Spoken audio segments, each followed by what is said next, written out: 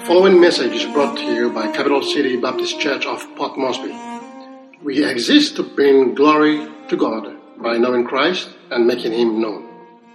If you would like to visit our church, we hold multiple services on Sunday mornings, starting at 9 a.m. We are located between Motucare Wharf and Edai Town. Pickups are available 799-1000. Happy Father's Day to all you fathers out there. Happy Mother's Day to the mothers too, because today is the day that you can dump the kids on dad and say, be a good father. Yeah, so happy Father's Day to the mothers. All right, let's turn to Romans 12. Romans chapter 12. We started here last week. We'll be in verses 4 down to verse 12 together. Romans 12, verse 4 down to verse 12.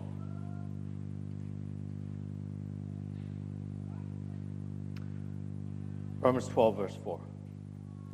For as we have many members in one body, and all the members have not the same office, so we, being many, are one body in Christ, and every one members one of another. Having then gifts differing according to the grace that is given unto us, whether prophecy, let us prophesy according to the proportion of faith, or ministry, let us wait on our ministering, or he that teacheth on teaching, or he that exhorteth on exhortation. He that giveth, let him do it with simplicity. He that ruleth with diligence. He that showeth mercy with cheerfulness. Let love be without dissimulation. Abhor that which is evil. Cleave to that which is good. Be kindly affectionate one to another with brotherly love, in honor preferring one another. Not slothful in business, fervent in spirit, serving the Lord, rejoicing in hope, patient in tribulation, continuing instant in prayer. I appreciate the special this morning. If you have your Bibles, we'll be in the book of Romans chapter 12 together this morning. Romans chapter 12. In 2015, a book was released, and it instantly became a bestseller. Perhaps you heard of it. It was released under the Christian headings, and a lot of Christians purchased the book. It was quite a bestseller. The title actually grabbed my attention. The title was The Power of I Am by Joel Osteen. I found that intriguing because especially the idea where the words I am come from in the Bible. And so as you look, if you remember the story, Moses wandering through the wilderness, he comes to the burning bush, and God calls him to go to Egypt and lead the people out of slavery in Egypt. This is a momentous occasion for Israel. And one of the questions that Moses asked the Lord at the burning bush, Moses asked, "Who will I tell them sent me?" And you might remember the response that God gave. It was a response that gets repeated throughout Scripture as a name for God, and that name is I am. If I could just help you with that, He is an ever-present help in a time of need. Not in the past, not in the future, but I am now. And so as I began to look at this book, The Power of I Am, I thought, what's going on here? I need to know more about this. And then there was a subtitle to the book that was called like this. It said it was 2 words that will change your life. I'll give you a couple of quotes from the book because I want you to grasp a thought this morning. The title for our message today is this: It's not about you. And so here, let me read a couple of quotes from this bestseller. He says this: "We walk by faith and not by sight." Now, I'll admit that sounds right. It comes from the Bible. But I want to know, where's he going with it? He says, you have to send your words out in the direction you want your life to go. I've not found that in the Bible yet. I'm really curious what he means, so I keep reading. And he says something like this: when you say, "I am beautiful," not only does that beauty and youth and freshness start coming your way, but on the inside, your spirit also comes alive. I'm having a hard time not preaching right now. Your self-image begins to improve, and you'll start carrying yourself like you're something special. And you won't drag through the day feeling less than or inferior. In other words, whatever follows the I am will eventually find you. That's what he says. Something like, I am blessed and I am prosperous. I am successful. I'm victorious. I am talented. I am creative. I am wise. I am healthy. I am in shape. I am energetic. I am happy. I am positive. I am passionate. I am strong. I am confident. Hang on a second, guys. I can say I am about anything I want to. Doesn't change who I am. I can say I am a horse jockey, but that doesn't make me any shorter or lighter. And I will never be able to run the Melbourne Cup. I'm just not that guy. You can say I am all you want. It doesn't change the fact that you are not as important as you think you are. And that's the point that comes out of Romans chapter 12 this morning. The focus is never on me. It's not about me. You see, as Christians, as believers, we're to be transformed. Our old way of thinking was, it's all about me. And as a believer, I'm transformed by the gospel. The gospel changes who I am. I no longer start to center my world around me and who I am and who I want other people to see me. Instead, I'm seen in Christ because of the gospel. The gospel transforms my life. I'm to be different because of the gospel. You see, the cross took my sin. Before I became a believer, before I put my trust in Christ, I was condemned in my sin before a holy God. It doesn't matter how many times I say, I am a nice guy and a good person. I need the blood of Christ to cleanse me from all unrighteousness. So I must come to God, humble before Him, placing my trust in Jesus' blood alone at the cross of Calvary. And it's at that moment that I receive that great exchange where He takes my sin and places it upon Jesus and takes God's righteousness and places it upon me. That's nothing of what I do. That's everything because of Jesus. I don't get to claim something randomly. Oh, I only get to be made righteous because of what Christ has done on the cross. I don't know if you remember what you were like before salvation. I'll give you a verse from 1 Corinthians chapter 6, verses 9 to 11, lists off a couple of ways that you might have lived, and I know that I did. Here's 1 Corinthians 6, verses 9 to 11. Know you not that the unrighteous shall not inherit the kingdom of God? Be not deceived, neither fornicators, nor idolaters, nor adulterers, nor effeminate, nor abusers of themselves with mankind, nor thieves, nor covetous, nor drunkards, nor revilers, nor extortioners shall inherit the kingdom of God. And if we're honest, I think that almost every single one of us falls into some point in those categories. And he says, you don't get to inherit the kingdom of God if that's the way you are. Those are very pointed words. Now listen to what he says in verse 11. Because some of us got saved and forgot about that. And such were some of you. But you're washed. You've been sanctified. And you're justified in the name of the Lord Jesus by the Spirit of our God. Friend, it's because of the Lord Jesus that you are who you are. You don't get to say, oh, look at me because I'm so special. Friend, it's not about you. You see, the gospel transforms your life, and you are transformed, as we saw last week, by the renewing of your mind. Romans chapter 12, the rest of chapter 12, all of 13, 14, and into 15 is going to be very practical, how we're to be renewed in our mind, and that will change out how we live our lives. But the one that we see today is found in verse number 3. Let me read it for you, and I want you to see the command. It's a very clear command. Verse 3. For I say, through the grace given unto me, to every man that is among you, not to think of himself more highly than he ought to think, but to think soberly, according as God has dealt to every man the measure of faith. Here's the clear command. Don't think too highly of yourself.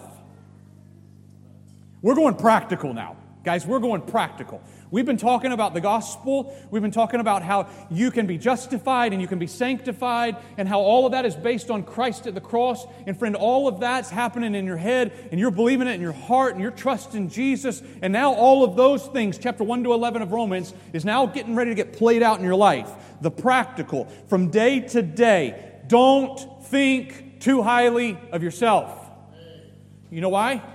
Lost people think a lot of themselves.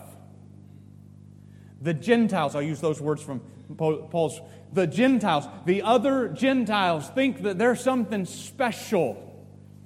Oh, look at me. You need to respect me and my ways. Hey, hang on a second, guys. If you're a believer, the command comes very clear. Don't think too highly of yourself. My old man wanted to think of me, but my new man's way of thinking should be encapsulated in how I think of Christ living through me. Maybe you remember those words, Galatians 2:20. I am crucified with Christ.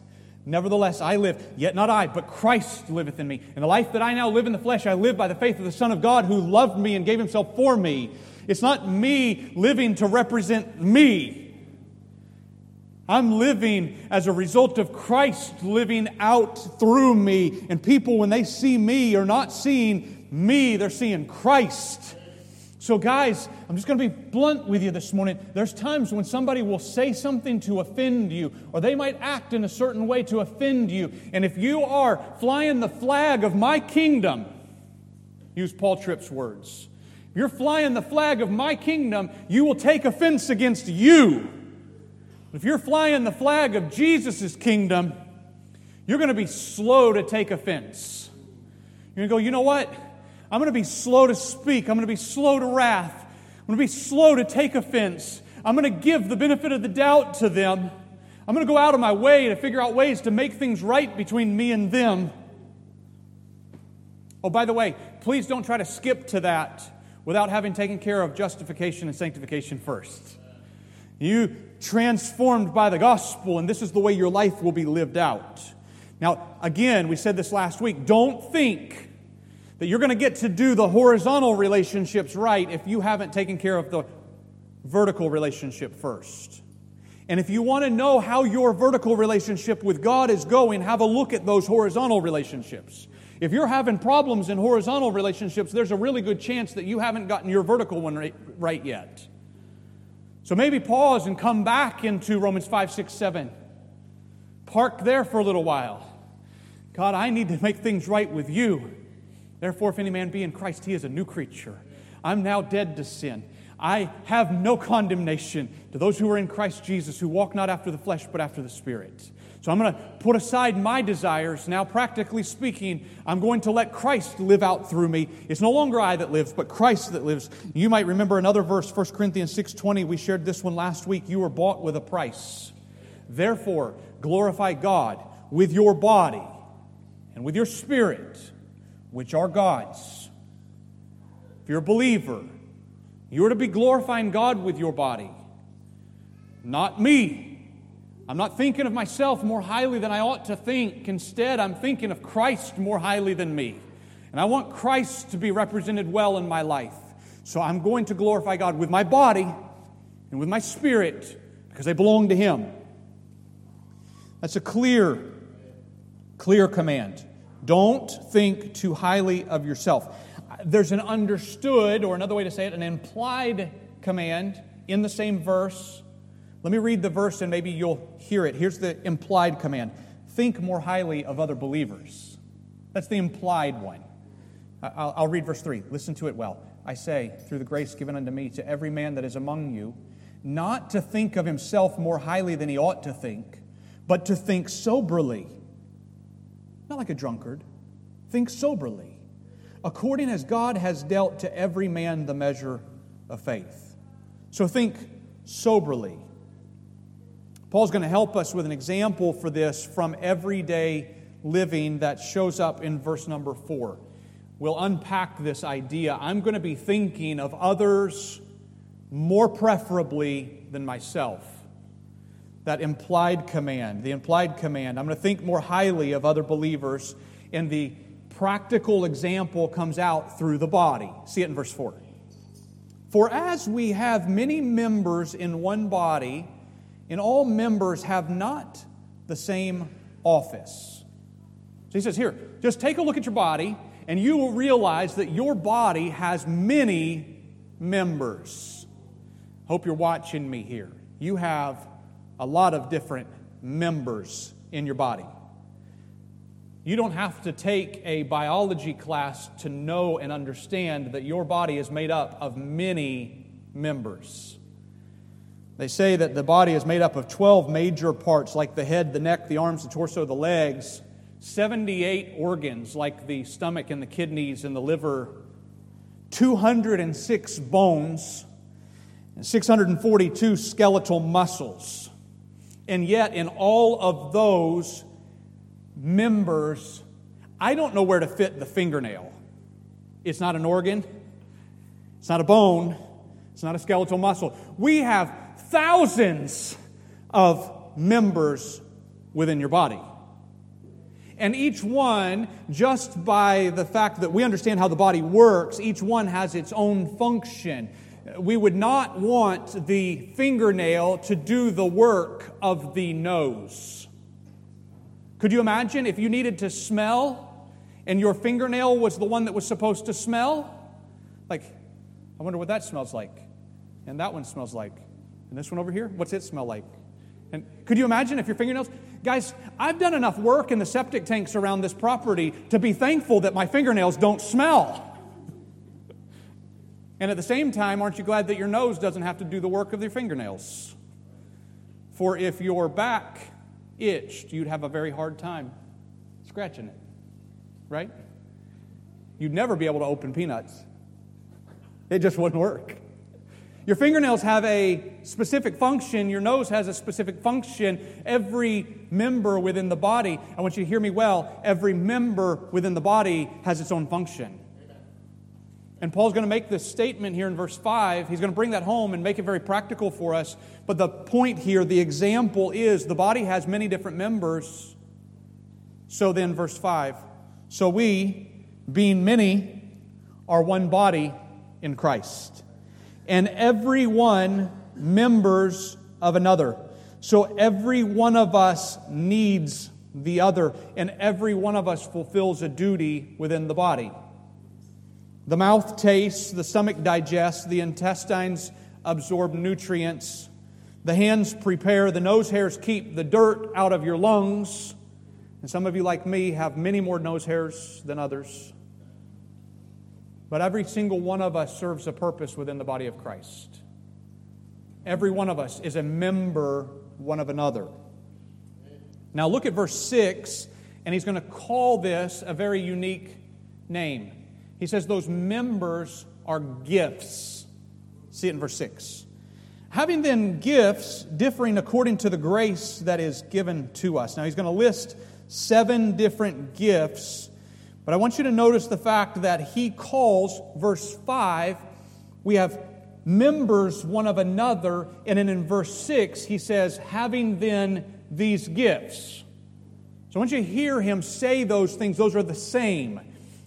God has given us many different members within the body, and those members are gifts to the body. Those are the same. In one verse, he calls you members. In another verse, he calls you gifts. God doesn't waste body parts. God has made, friend, I want you to hear this. God has made you as a member of the body to be a gift to the body. There are no, if you understand science, there are no vestigial organs within the body of Christ. We all serve a purpose. Every one of us is a gift, and you have a gift that has been given by God to you, but you've been given as a gift to this body. And that gift is not for you yourself. It's for the body. I'll give an example. I honestly believe as I look at my own life, I can see God has given me a gifting. I believe this is a gift that God's given me, the ability to read the Word and study the Word and stand before His people and proclaim, "Thus saith the Lord." I believe that's the gift that God's given to me. And yet that gift is not so that I can proclaim my goodness and say, "Hey, look and listen to Pastor Matt. Oh, his sermons are so wonderful." That's not what the reason is. The reason is so that it can be a gift, hear me well, church, to Capital City Baptist Church. God has given me a gift so that that will be a gift to you, church. That's not for me. That's for you. And every single one of us has a gift. You have a gift that God has given you, and it is not for you. It is for the church. Paul himself was a gift. Follow me closely here. Look at verse 6 again. I want you to see the words that are used. "Having then gifts differing according to the grace that is given to us." We have these gifts that God has given, and He's given them according to His grace. Now slide up to verse 3 and watch Him call Himself a gift. Verse 3, "For I say, through the grace that is given to me." You see what God did? God gave a gift to the church at Rome, and it was called Paul the Apostle. And in him writing this letter, he's a gift to the church at Rome. And he says, "You, church at Rome, you have gifts that by God's grace He has given to you." You see, God has given every single one of us. If you are a member, you're a part of the body of Christ, then you are a gift that God has given to this church. And this gift is not for you alone. This concept Paul develops in Romans chapter 12, verses 3 to 8, about the body of Christ. And you didn't even know you had it until you sat down and you just started talking to them. You realize that that happens over and over and over in your life. You realize it's a gift that God's given to you, and you don't keep that for yourself. You don't go and stand in the corner and go, "Hey, I have the gift of encouragement. Just come and see me if you need some." You don't do that. So I've got this gift. God's given it to me. I'm going to use it within the body. I'm going to serve the body. You see that God's gift is for the body. It's not about you. And maybe your blessing, your gifting is financial, or maybe it's mental, or maybe it's in comforting, or maybe it's in having a calming voice that can unite the brethren. But whatever your gift is, it's not about you. It's for the body of Christ. So let's walk through these 7. I'll do 2 of them, rather lengthy. The last 5, we'll walk quickly. Let me see. The first one is in verse 6. "Having then gifts differing according to the grace that's given to us, whether prophecy, let us prophesy according to the proportion of faith." So the first gift in this list is the gift of prophecy. I see the word prophecy meaning forthtelling instead of foretelling. Forthtelling. Foretelling would be, I can see the future and I know what's coming in the future, therefore I'm going to prophesy the future. That's how it's used many times in today's language. Listen, God's never called us to be Nostradamus. God hasn't called us to try to pick out the day when He's coming back. How many of you remember that? 5 Mile, there was a signboard. I think the date was, if I can remember correctly, I think it was the 5th of May, 2007. Maybe you guys remember better than me. How many of you remember? The trumpet will sound. That was a huge movement back in 2007, I think it was. Signboard. The reason I remember it so well is because I got my picture taken the day after in front of the signboard. It's like if the trumpet blew, God lied because I'm supposed to be out of here. We are not called to be making these kinds of prophecies. God gave us His Word. Prophecy is forthtelling, "Thus saith the Lord." And when you look at the Old Testament prophets, that's what they were doing. They were standing and proclaiming, "Thus saith the Lord. Yea, 40 days and Nineveh will be destroyed by God's punishment if you do not turn."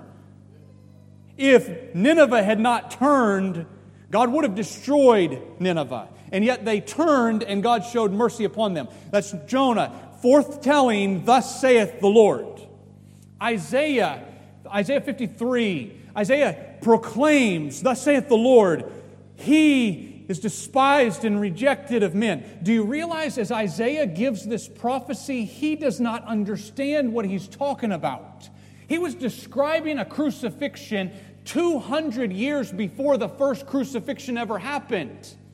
Historically, he has no context for this. He wasn't saying, oh, I see this nation invading that nation, so therefore the mark of the beast will be this vaccination, and the Antichrist must be that dictator. He's not doing that. He's going, this is what God told me to say, and I don't fully understand it, but here's what God said to say. Thus saith the Lord. Now, today, we're in New Testament. Under God's grace, we do not need those prophetic words to come through some speaker because we have plenty of His words to proclaim. His finished word is already compiled in His Scriptures.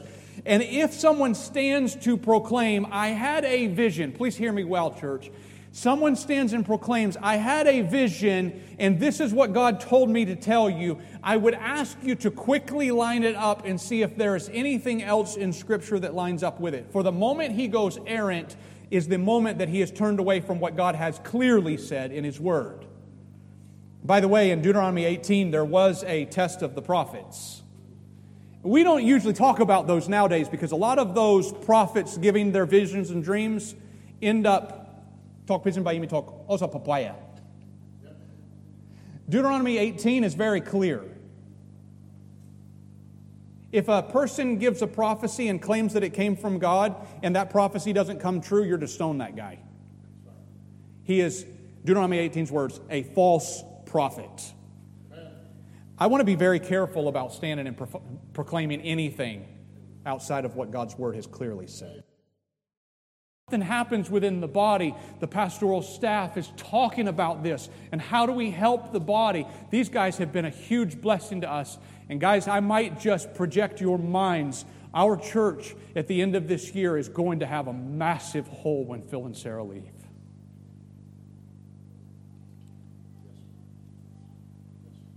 We've been served well by our deacons.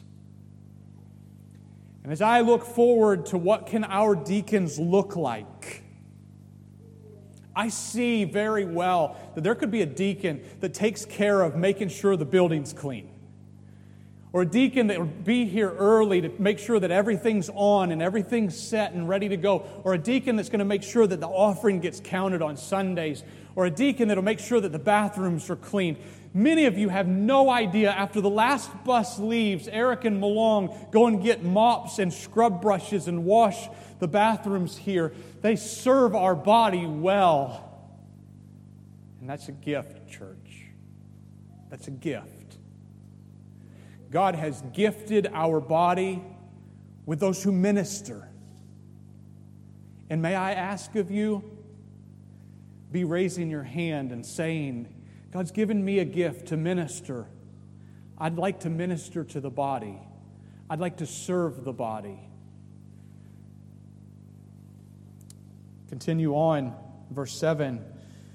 We have the gift of prophecy, the gift of ministering, the gift of teaching.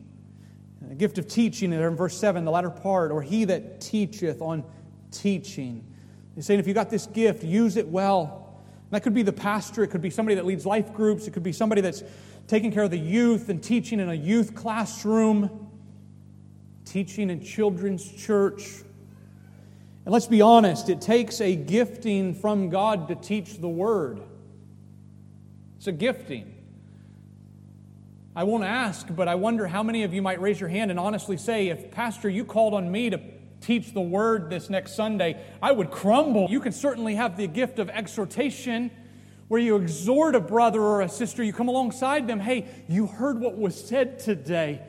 We can do this. That's an encouraging type of spirit. The fifth one is the gift of giving. See it in verse 8. He that giveth, let him do it bountifully. Another way to understand the word with simplicity is bountifully. So you're going to be giving with a cheerful heart, bountifully. Simply, no need for fanfare, don't have to blow the trumpet. I'm just going to give. Before I go much further, I'm going to say our church has been blessed with givers. I'm very thankful for that. And not a single one of the givers in our church has ever asked for their name to be put in lights or a bell to be rung as they gave. And you guys have given. I'm just overly blessed by the way that our church has given. I don't have to stand and ask you to give. You do it out of a cheerful heart, and I'm thrilled for that. There are many ways in which you can give. I'll just be practical in one area. For example, there's a really good chance that perhaps a lot of us today came to church riding in a bus.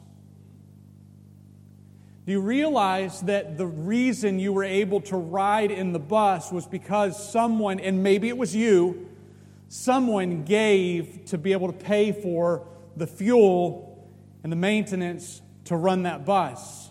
Many of us don't realize this. One bus, one trip through the city is 120 kina. One. And we do 8 every Sunday. And then on Wednesday nights, we've got them scattered throughout the city. And then on Friday nights, 4 or 5 of them running on Friday nights to go and grab youth and bring them in. And not one single time have I ever had to say to the church, I'm so thankful God's given us givers like this. Not one single time have I ever had to say anything like, if you don't start giving, we won't be able to run buses. I've never even had to think that. I'm so thankful that God's gifted us with giving people. You've been given the gift of giving, and so you've not held back. You've not kept it to yourself. You've given, and that's an encouragement. And I might just add, perhaps, because I see some of the buses come in slam-filled from Joyce Bay. What a blessing. We fill 2 whole buses from Joyce Bay for the last several months. I'm so thankful for that. And perhaps, maybe, if you've got a vehicle and you've been jumping on and riding, maybe it might be good when they fix the road one day. If that happens in the millennial reign of Christ, so be it. But before then, if we're still meeting for church and they fix the road and your vehicle is able to drive out and you're able to drive your vehicle out, maybe that could be a gift to the rest of other people who could ride in the bus and then you can drive your vehicle. Or maybe you drive your vehicle and you've got empty seats in your vehicle. You talk to somebody like Joe or Eric and say, hey, where are you having problems with picking people up that you have to turn away? Some of us don't know that, but many times the bus that comes along Waigani and makes it to Uni Roundabout, many times that bus is full and we have to turn people away. And most of us don't know about that. Maybe you say, I've got empty seats, so how can I serve the church by giving up some of these seats? And maybe I need to leave the house a few minutes early. It's okay. It's a gift, and it's not just a gift that God's given to you. He's given it to you so that you can serve the body. Maybe somebody that you know that's riding the bus might be, while they're riding the bus, using their gift of exhorting. And somebody else is using their gift of giving. And both are parts of the body, and both using their giftings as God has enabled them. The 6th one in verse number 8. This is ruling. He that ruleth with diligence. This speaks to administration. And if I were to just be open and transparent, I believe that God has given me gifting in both teaching, exhortation, and administration. So the things that I just be honest, I enjoy administration. Overseeing and making sure things are running well, various aspects of the ministry. The word ruling is not ruling over as though I am the Lord. It's ruling, serving, directing with diligence. Not just simply walking away and letting things just happen. We don't get to say, well, maybe we'll pay the electric bill next month. And we know that they're going to give us 30 days, and after that, they'll give us a couple of warning letters. We don't get to do that. We don't get to say, well, we'll just change the oil on the bus when we get around to it and we have time. No, Bevan knows we have a set schedule, and we change the oil on time and keep those vehicles in good maintenance. That's administration, and do it with diligence. Pay attention to what's going on. So God's given you the gifting of administration. It's not just for you to hold it. Maybe step forward. Hey, I'd like to be a part of administration. Step forward and use that gifting for the body. Administration cannot slack off. That will harm the body. The last one in the list is showing mercy. See it in verse number 8. He that showeth mercy with cheerfulness. There's times in the church when someone is hurting. Maybe it's an illness or death or financial struggles. And it means a lot to that person to have someone just come sit down next to them, put their arm around them, pray with them. Show mercy. Find ways that maybe connect. The church can help in this area. Maybe somebody else can pray with us. I'm praying with you, but I'm going to get somebody else to pray with us. And when you're showing mercy, do it with cheerfulness. You say, why would you have to be told to do it with cheerfulness? You see, I think that a lot of us should have the gift of showing mercy. We've been given the mercies of God. We should be letting that flow out. But why would you have to be told to do it with cheerfulness? Because there's sometimes when life just gets busy. And somebody calls you up and says, hey, I'm really having a hard time right now. And you're thinking, and this isn't a good time for me to help you either. And so you might help and you might give some mercy, but you might not do it with cheerfulness. He says, hey, wait a second. You're showing mercy. Do it with cheerfulness.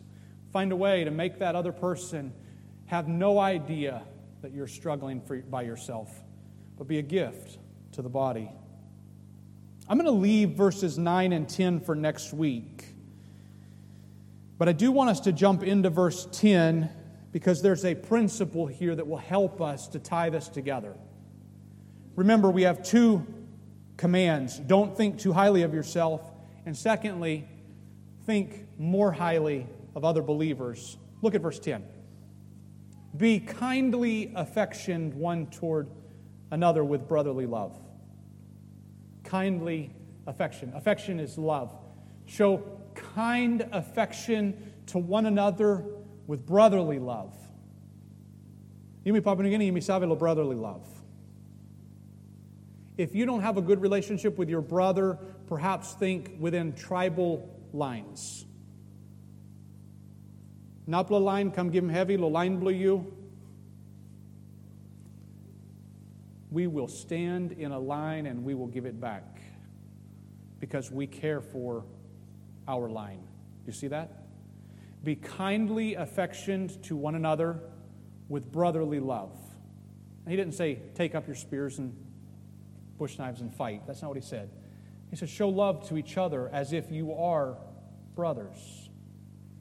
And then he finishes out the statement in verse 10, in honor, preferring one another. You know what that means? If I'm going to, in honor, prefer, here's what that means.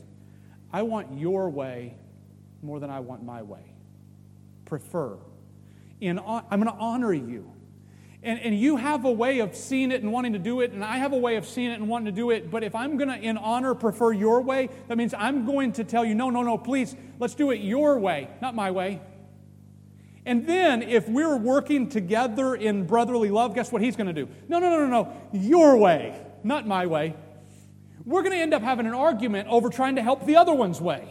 Not our old ways of doing it. I want my way. No, we're going to have an argument over, no, I want your way. In honor, preferring one another. Suddenly, our relationship gets turned upside down. I'll close with illustration from my own life. I grew up as the oldest of 4 boys.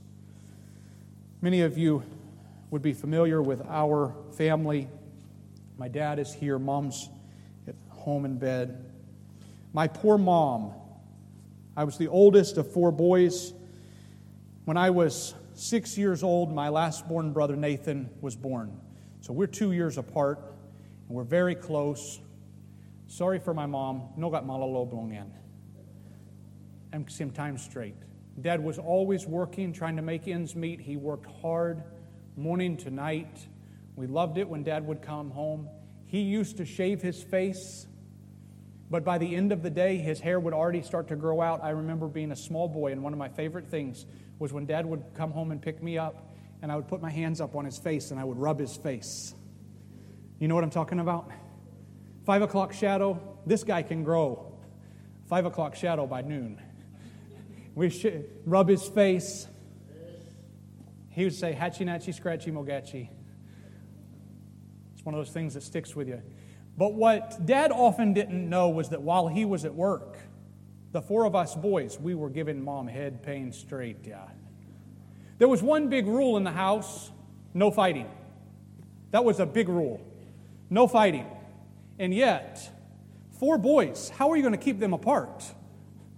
I'm so thankful that God blessed me with 2 girls. I gave my brothers, we were 4 boys, to my mom. And every time she turned around, it didn't even matter what we had to fight about. We would just fight. There was no, you've heard the phrase, we fight at the drop of a hat. We throw the hat on the ground. We're going to fight. It's just the way it was. And Mom would turn around and, you boys, and we would be standing there. I remember Dad coming home after we had, like the 4 of us, just belting each other. And Dad would walk in the door and somebody would say, Dad's home. And we would stop fighting and we all come to the door. And I'm talking dragging, sweating, hair all out, torn shirt, sock is off, breathing hard. And Dad would say, boys, what are you doing? Nothing. No fighting. That was the rule. No fighting. And yet, we never stopped fighting. I remember we've grown. I was about 22 years old. Becky and I were married. Ariel was a baby. My brother David had just gotten married. Ben, our third-born brother, he was between years in uni, and he had a very serious girlfriend at the time.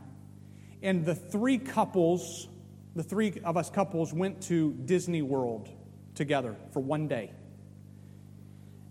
I'm talking about Disney World, all right? Little girls dream of going to Disney World one day. And our 3 couples went to Disney World.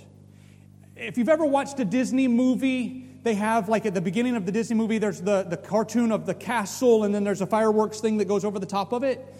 Every night at Disney World, at the end of the day, every night, 10 o'clock or 11 o'clock, the real castle is there in the middle of Disney World Park, and they put the fireworks off, and there's a lake in front of it. It is the most beautiful thing you've ever seen in your whole life. So me and my wife and our little baby, and David and his wife, and Ben and his real serious girlfriend, we go to Disney World as brothers and spouses and girlfriend. And you know what we did all day long? We fought. We're at Disney World, and we fought. You see, I had a baby, and her name was Ariel.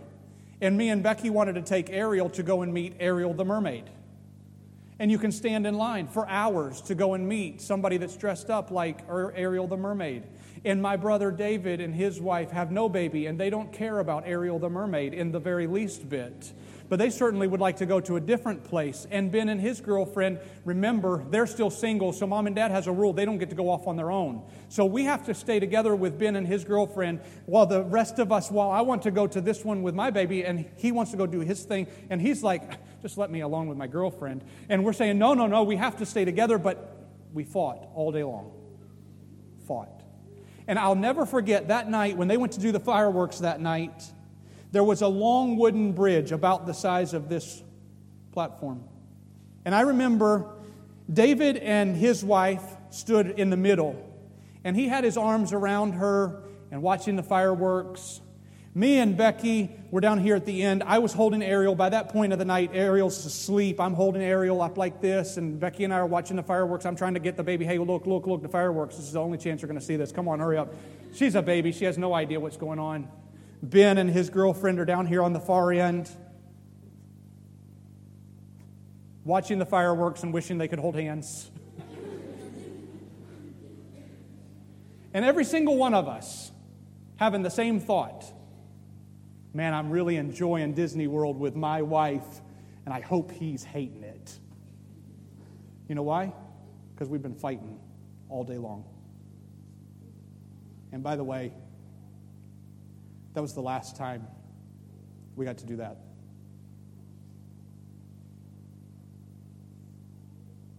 We never got a chance to do it again. Some of you would know our family story. That was the last time that Ben and David and I were together. It was just a couple of weeks later that Ben died in a tragic accident in the ocean. And that night, as they were searching the ocean, searching the beach for his body, David and I were sitting in a house 600 miles away. We never had to say sorry to each other. We knew exactly what we'd done. I've thought about it many times. And every conversation that David and I have for the last 20 years since that night, every single conversation, we finish with the words, "I love you, bro."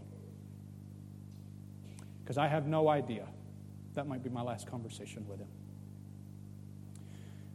Be kindly affectioned one to another with brotherly love. The body is not intended to fight itself. God's given us gifts according to the grace of God. Use those gifts to be a blessing to the body. Love one another. Care for one another. Sacrifice your own body if you have to, and be transformed by the renewing of your mind, and be kindly affectioned one towards another. Father, I pray that in these closing moments together, that we would see the blessing that it is to have brothers and sisters in Christ. My old ways, I used to think it's all about me, but in reality, it's all about you.